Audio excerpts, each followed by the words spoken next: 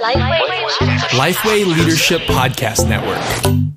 You're listening to the Group Answers Podcast, a weekly show designed to resource, train, and encourage small group leaders. Each episode considers current trends and resources, as well as timeless truths and methods of discipleship. It's hosted by Brian Daniel and Chris Surratt. Now, enjoy the show.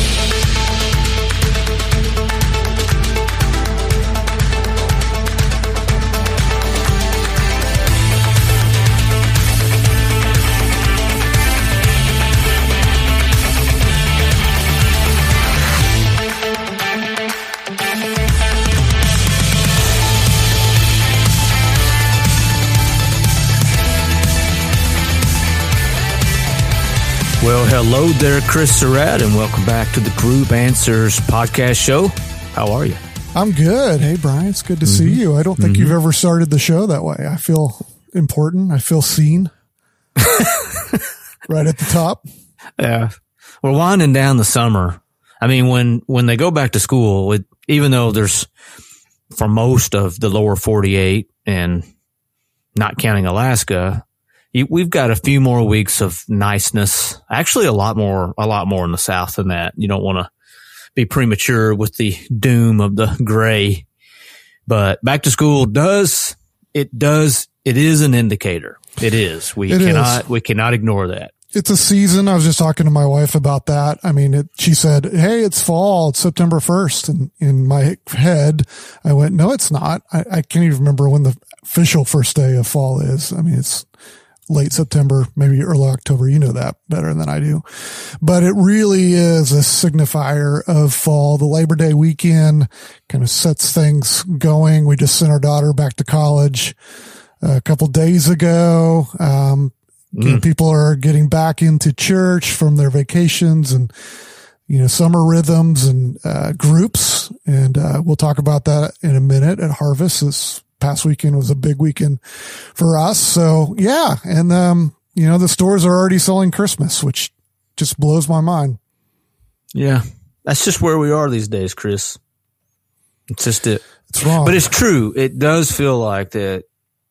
Well, I mean, all seriousness, you get school, there's like a settle in period, and then there's a fall break in there, and there's Halloween, and then it's holidays. It does feel like it moves really fast, very much downhill from back to school to, say, mid-January. That's what it feels like. I don't know if that's shared by everyone or not, but that's what, in the adult world that I inhabit, that's kind of the rhythm.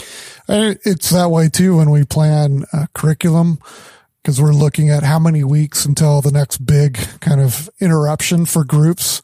So we've got this many weeks until Thanksgiving, and that's a big interruption for groups. And then from Thanksgiving, we have this many weeks until Christmas. So obviously another big interruption. And then you got to start thinking about New Year. How are you going to kick off the New Year? So this really is kind of go time for not just family life, but also for group life. Well, we're doing a shorter show today. So, I did want to get your thoughts on what's happening at Harvest with, any takeaways or don't do's or do's as you guys just launched your fall campaign. Just tell us about that. Yeah, this is my third fall campaign launch at Harvest, wow. And we have definitely learned some things over the last two, and I think this one is going to be our best one. And we've changed, which is, I came in with a lot of ideas of what I've done in the past that have worked well, and at my previous churches, and some of it did, some of it didn't. It really is contextual. You have to take principles and apply them to the local culture. Southern California is not Nashville, Tennessee at all. That, but in culture and rhythms, there's some things that are the same, but a lot of things are different. For instance, holidays, like Labor Day, Memorial Day are not actually as big of a deal out there because I guess they've got the beach and they live in vacation area. So like upcoming weekend, we're going to do another group's open house. And when we first started talking about dates for this, I was like, that's Labor Day weekend. And they're like, It's really kind of the same for us. And so that, just little things like that. But, this past weekend, we kicked off our fall group season with a Saturday training. We call it a rally, where we get all of our leaders together in one spot, at least at each campus. And so we gathered, probably about 450 leaders between the two Southern California campuses. We were not able to do one in Maui this year. We'll talk about that a little bit later. We normally do one in Maui and Riverside and Orange County, but, we did a Saturday morning, started with some inspiration, some worship. I did an inspirational kind of a vision casting type talk. And then we had a couple of our, directors and a pastor, do segments. And then they broke out into breakouts. And we have, women's groups, men's groups, couples groups, young adult groups, co-ed groups, and they all break out into their own kind of huddles. And that's something I've learned. That was a new thing for me that I never really did at these rallies before. But with their culture, they're used to getting together with their smaller groups with their support leaders and their directors and their pastors and talking through what's coming up. And the new Bible study, we have a brand new type of Bible study that a lot of our groups will be going through. We have new curriculum track that we just launched to open up the possibilities for groups. We're calling it Tenets. So all of these things needed to be discussed within kind of those smaller groups. So that was Saturday, from like 9 to 12. And I used to say Saturdays don't work anymore. People won't show up on a Saturday. So we've got to get more creative than that. I don't know, Brian, if it's just post-COVID or it's Southern California, but they all show up. I mean, we get big turnout for these things. So that was great. And then Sunday, we did what we call an open house. And this is also another area that I have changed since I've been there. If you've read my first book, Small Groups for the Rest of Us, I'm a big believer in the Connect event is what I call it. I got it originally from Saddleback and Steve Gladen. But basically it gets people into a room around tables. You run them through an experience of a small group. At the end of it, they feel like they know what a small group is about. It's not as scary. They can jump into a group easily from there, get connected at the event. And so for my first couple of fall kickoffs out at Harvest, we did that, and it just didn't work. We did not get the attendance. When I've done it in the past in Nashville, we had huge attendance. In fact, we had such big attendance that we started doing them every night of the week, for a whole week. But this one, just a handful of people. So we changed it up this year, went more with what is probably considered more of a small group fair. We set up tents outside. Again, this is Southern California. You can do everything outside. Put different, types of groups. We had a women's tent, a men's tent, co-ed tent, all of that good stuff. And people could go out between services, talk to leaders, get signed up for their group, check out the curriculum, buy the curriculum while they're out there. And it was great. It was a huge hit. We had great numbers, a lot more people joining groups than we did with my Connection event. So my takeaway of this is just because it has worked in the past doesn't mean that it's necessarily going to work now, especially if it's a new context, a new community. You just have to really figure out and be willing to adapt and change to the community that you are in. And that's even if you stay where you are, especially since COVID, a lot has changed. So yeah, so that's some of the things we learned. It seems like so much of our wise counsel for group leaders and pastors that are in our listener group is along the lines of, hey, there is no wise counsel, so just go figure it out.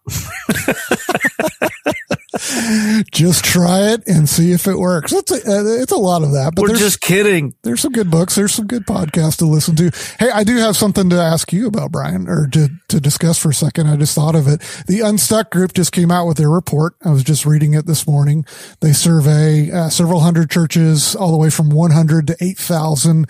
And what they found in this report this year is that attendance is back up from, pre-COVID or normal, to pre-COVID, but they're finding that engagement, which includes groups, is down.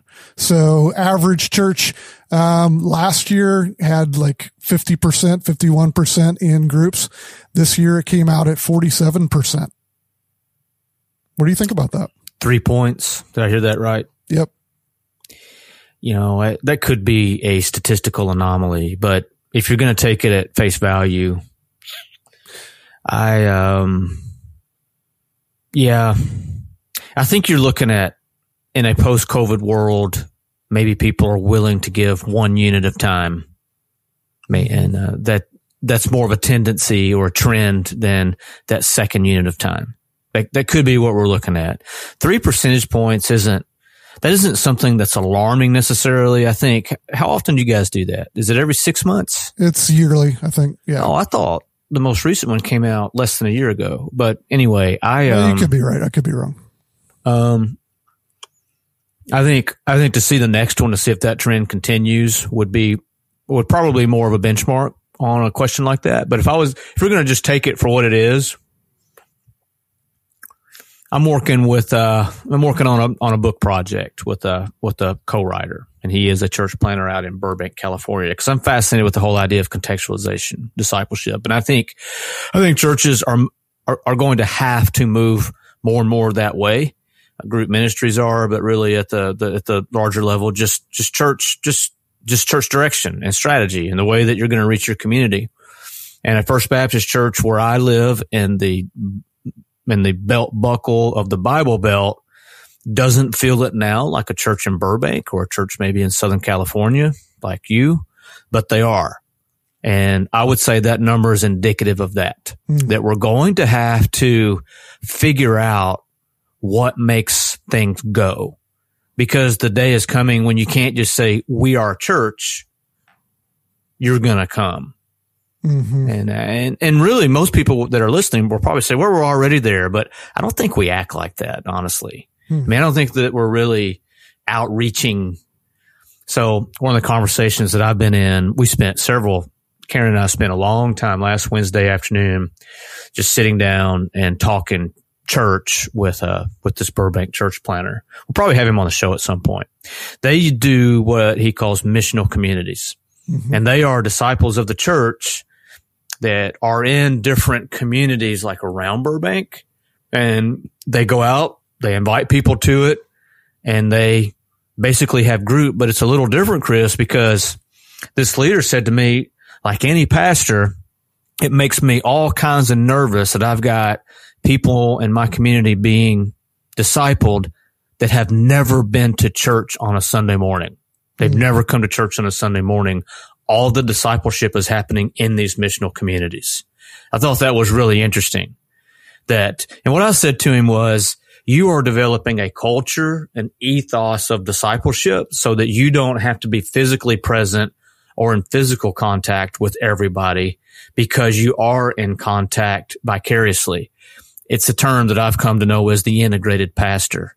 So it's the pastor's vision that has been given to him by the Holy Spirit that's infused in the church, and he doesn't have to be necessarily present in all of those relationships, like in what we're talking about is coming through on Sunday morning. Mm-hmm. That's a risky venture. Mm-hmm. So but it's an example of something that is working in context, that he's having to trust what we say we believe in this relationship with our calling and with what we believe to be true about the Holy Spirit. So I just wonder if that trend continues, if we're looking at the beginning of something that's going to ask us to have to revisit a lot of our conclusions. Because, honestly, we've changed some superficial kind of things, but we haven't really changed our approach to group ministry for a long time. No, it's interesting about missional communities, because that was a big, I don't want to call it fad, because that belittles it, because I believe in the concept and I think it's something that can work, but it was kind of big several years ago, and a few churches like Austin Stone and a few other churches got really behind it. And then it seemed to kind of disappear. But when I'm out on the West Coast, I'm hearing about it more out there than I am where we are. And then I was talking to an East Coast pastor in Pennsylvania yesterday, and they are going to start their they're influenced by a guy in California that is doing missional communities, and they're going to start trying it. So there may be this revitalization of that idea, especially coming out of COVID, of less programmatic type of groupings, and more of an organic, being a missionary in your community, which I can totally get on board with. Yep. I mean, I do think it may be a both and a little bit, because you're going to have people in your church that are just going to function better with the more programmatic type of, we'll put you in a group. But I also can see life change happening deeply in a missional type community. The speed of communication is something that aids and abets something like this too. That you have text, there are platforms the church can use, even video can be easily transmitted. And those things, all those things have been around a long time, but maybe here on the leeward side of COVID, we're starting to maybe integrate those things a lot more, or to a greater extent than what we did prior. Mm-hmm. So that's something to think about too. But I just think we're going to have to revisit some of the things that we thought we put to bed. And why wouldn't we? I mean, that just seems to be how God works. It's, he has not spoken to us but once through a burning bush. There's a dynamic aspect to our relationship with God, particularly in group ministry and just how effective a church can be. And we have to hold on loosely to things. So anyway, I wonder if that number is indicative of the need to start giving some scrutiny to some of the ways that we've gone about this. Probably so. Another piece that's down is serving, volunteerism, and it's down quite a bit. And I can back that up with real life. I work with a lot of churches as well, and every church that I've worked with since COVID is struggling with getting people back serving, volunteering. So I think this total engagement and how we engage people probably needs to be rethought and re-examined. I just think those are residual effects of what we're seeing with the de-religizing, if that's a word, of America. All the stats show a declining interest in this broad category of religion. I don't really like that term, but I think it serves us well, in this context. But we've seen those numbers coming in for some time now. I mean, maybe not a decade, but it's been close to that. Yeah. And volunteerism just seems to be what would follow that kind of thing. I remember sitting with a church, Holy Trinity Brompton, actually, where Alpha is out of. And we were at a thing together, and this was several years ago. This was probably 12, 15 years ago. And we were just talking about church culture in where they're at in England. And, at one point, Protestantism in church was a thing there. It was, like it is here. And now they're living in what they've called a post church society for quite a while, and their prediction was America was headed there. And they thought like in the next decade. And thinking back 15 years ago, it would have been a little difficult to see that on the horizon. Just, you look at the overall numbers of what people respond to that go to church, all of that. And it feels like, well, especially since COVID or mid, 2015, 16, 17, it's just dropped off the cliff. And we are definitely, absolutely headed to a post-church society. And what does that look like for us? We've got to figure that out. And does it look different in New York City than Nashville than California? Probably. I don't know who said it first, but I heard Howard Hendricks say it first, that we are always only one generation away from complete ignorance of the gospel. It's always stuck with me. I'm sure everyone's heard some version of that. So, while that's easy to believe, it was hard to see when I first heard it. But with comments like that, Chris, I just remember those words coming back. So who knows? Well, I mean, we keep showing up. We keep challenging ourselves. Nothing really changes, but I think it's actually exciting. I don't think it's a reason to lament. I think we should turn things over every so often. So I think it's a challenge. That's where we are. It's a challenge for us to not be comfortable and not to just think that what we're doing is working, because it's not. I mean, the SBC's been seeing the numbers for quite a while with baptisms and all of that headed downward. And I think some of it's an SBC thing, but I think it's a society thing, and it should challenge us to do new things, to experiment, to reach people in new ways and not be comfortable. So I see it the way you do as well.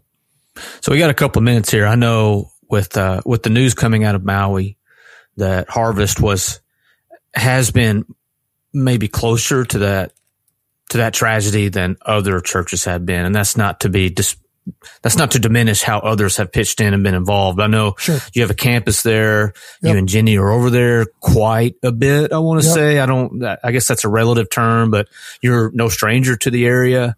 Yep. So just talk to us a little bit about about how you guys are responding, and give us some insights as to how you're interacting with the church there and the community there on Maui.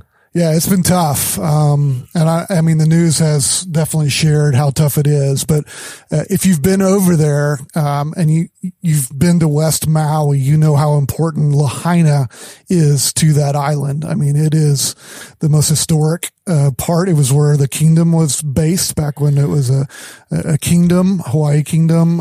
It's one of the most historical cities around, and it's just beautiful. I mean, it's where when my wife and I would go over, we go over twice a year, we would go and hang out almost every day in Lahaina, just because it's just a gorgeous place and the history is amazing and all of that.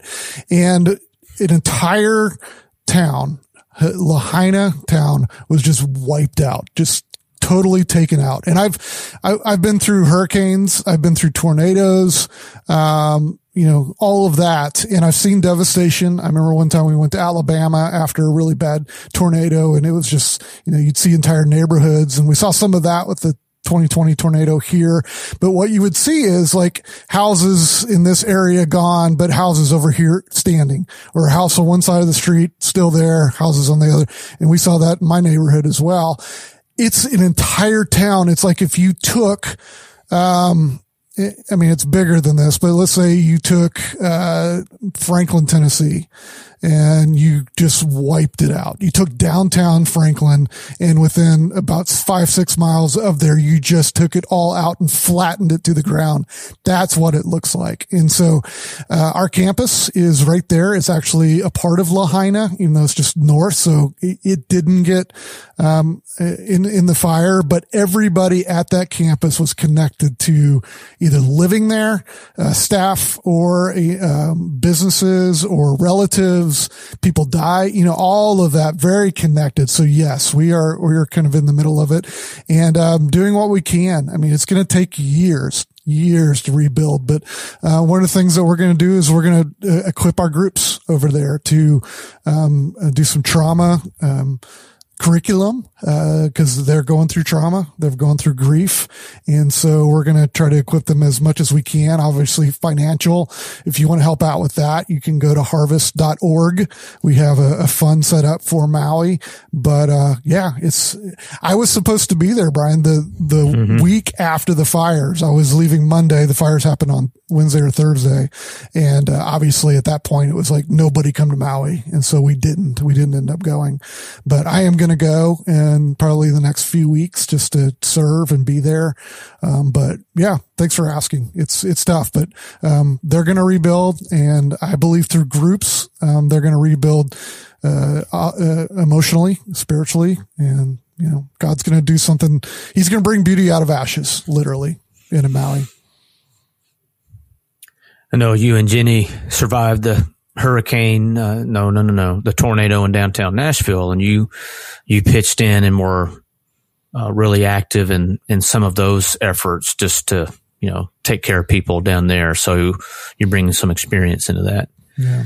With the difference between, of course, Franklin, Tennessee and Lahaina is that there's nowhere to go.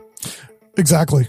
I mean, I read about people escaping the fires into the water. So, I mean, that sounds, I don't want to overstate things or be sensational, but that sounds horrific to me, because there's a helpless feeling and your only solution is to go into the water. So we just need to by all means, continue to pray. I don't know if Harvest has something set up that if anyone wanted to give, they could, but you can. Harvest.org. If you go to harvest.org, it'll be right there on the front page. So if you'd like to give, that's a great place to do it. Well, that's going to wrap it up for this episode of the Group Answer Show. Thank you for being with us. And as always, just love to hear back from you, either comments wherever you listen to the show, or Twitter, now X, or email. So as always, we encourage you to subscribe. That's the easiest way to find us. Until next time, that's going to wrap it up for this edition of the Group Answer Show. Thank you for being with us.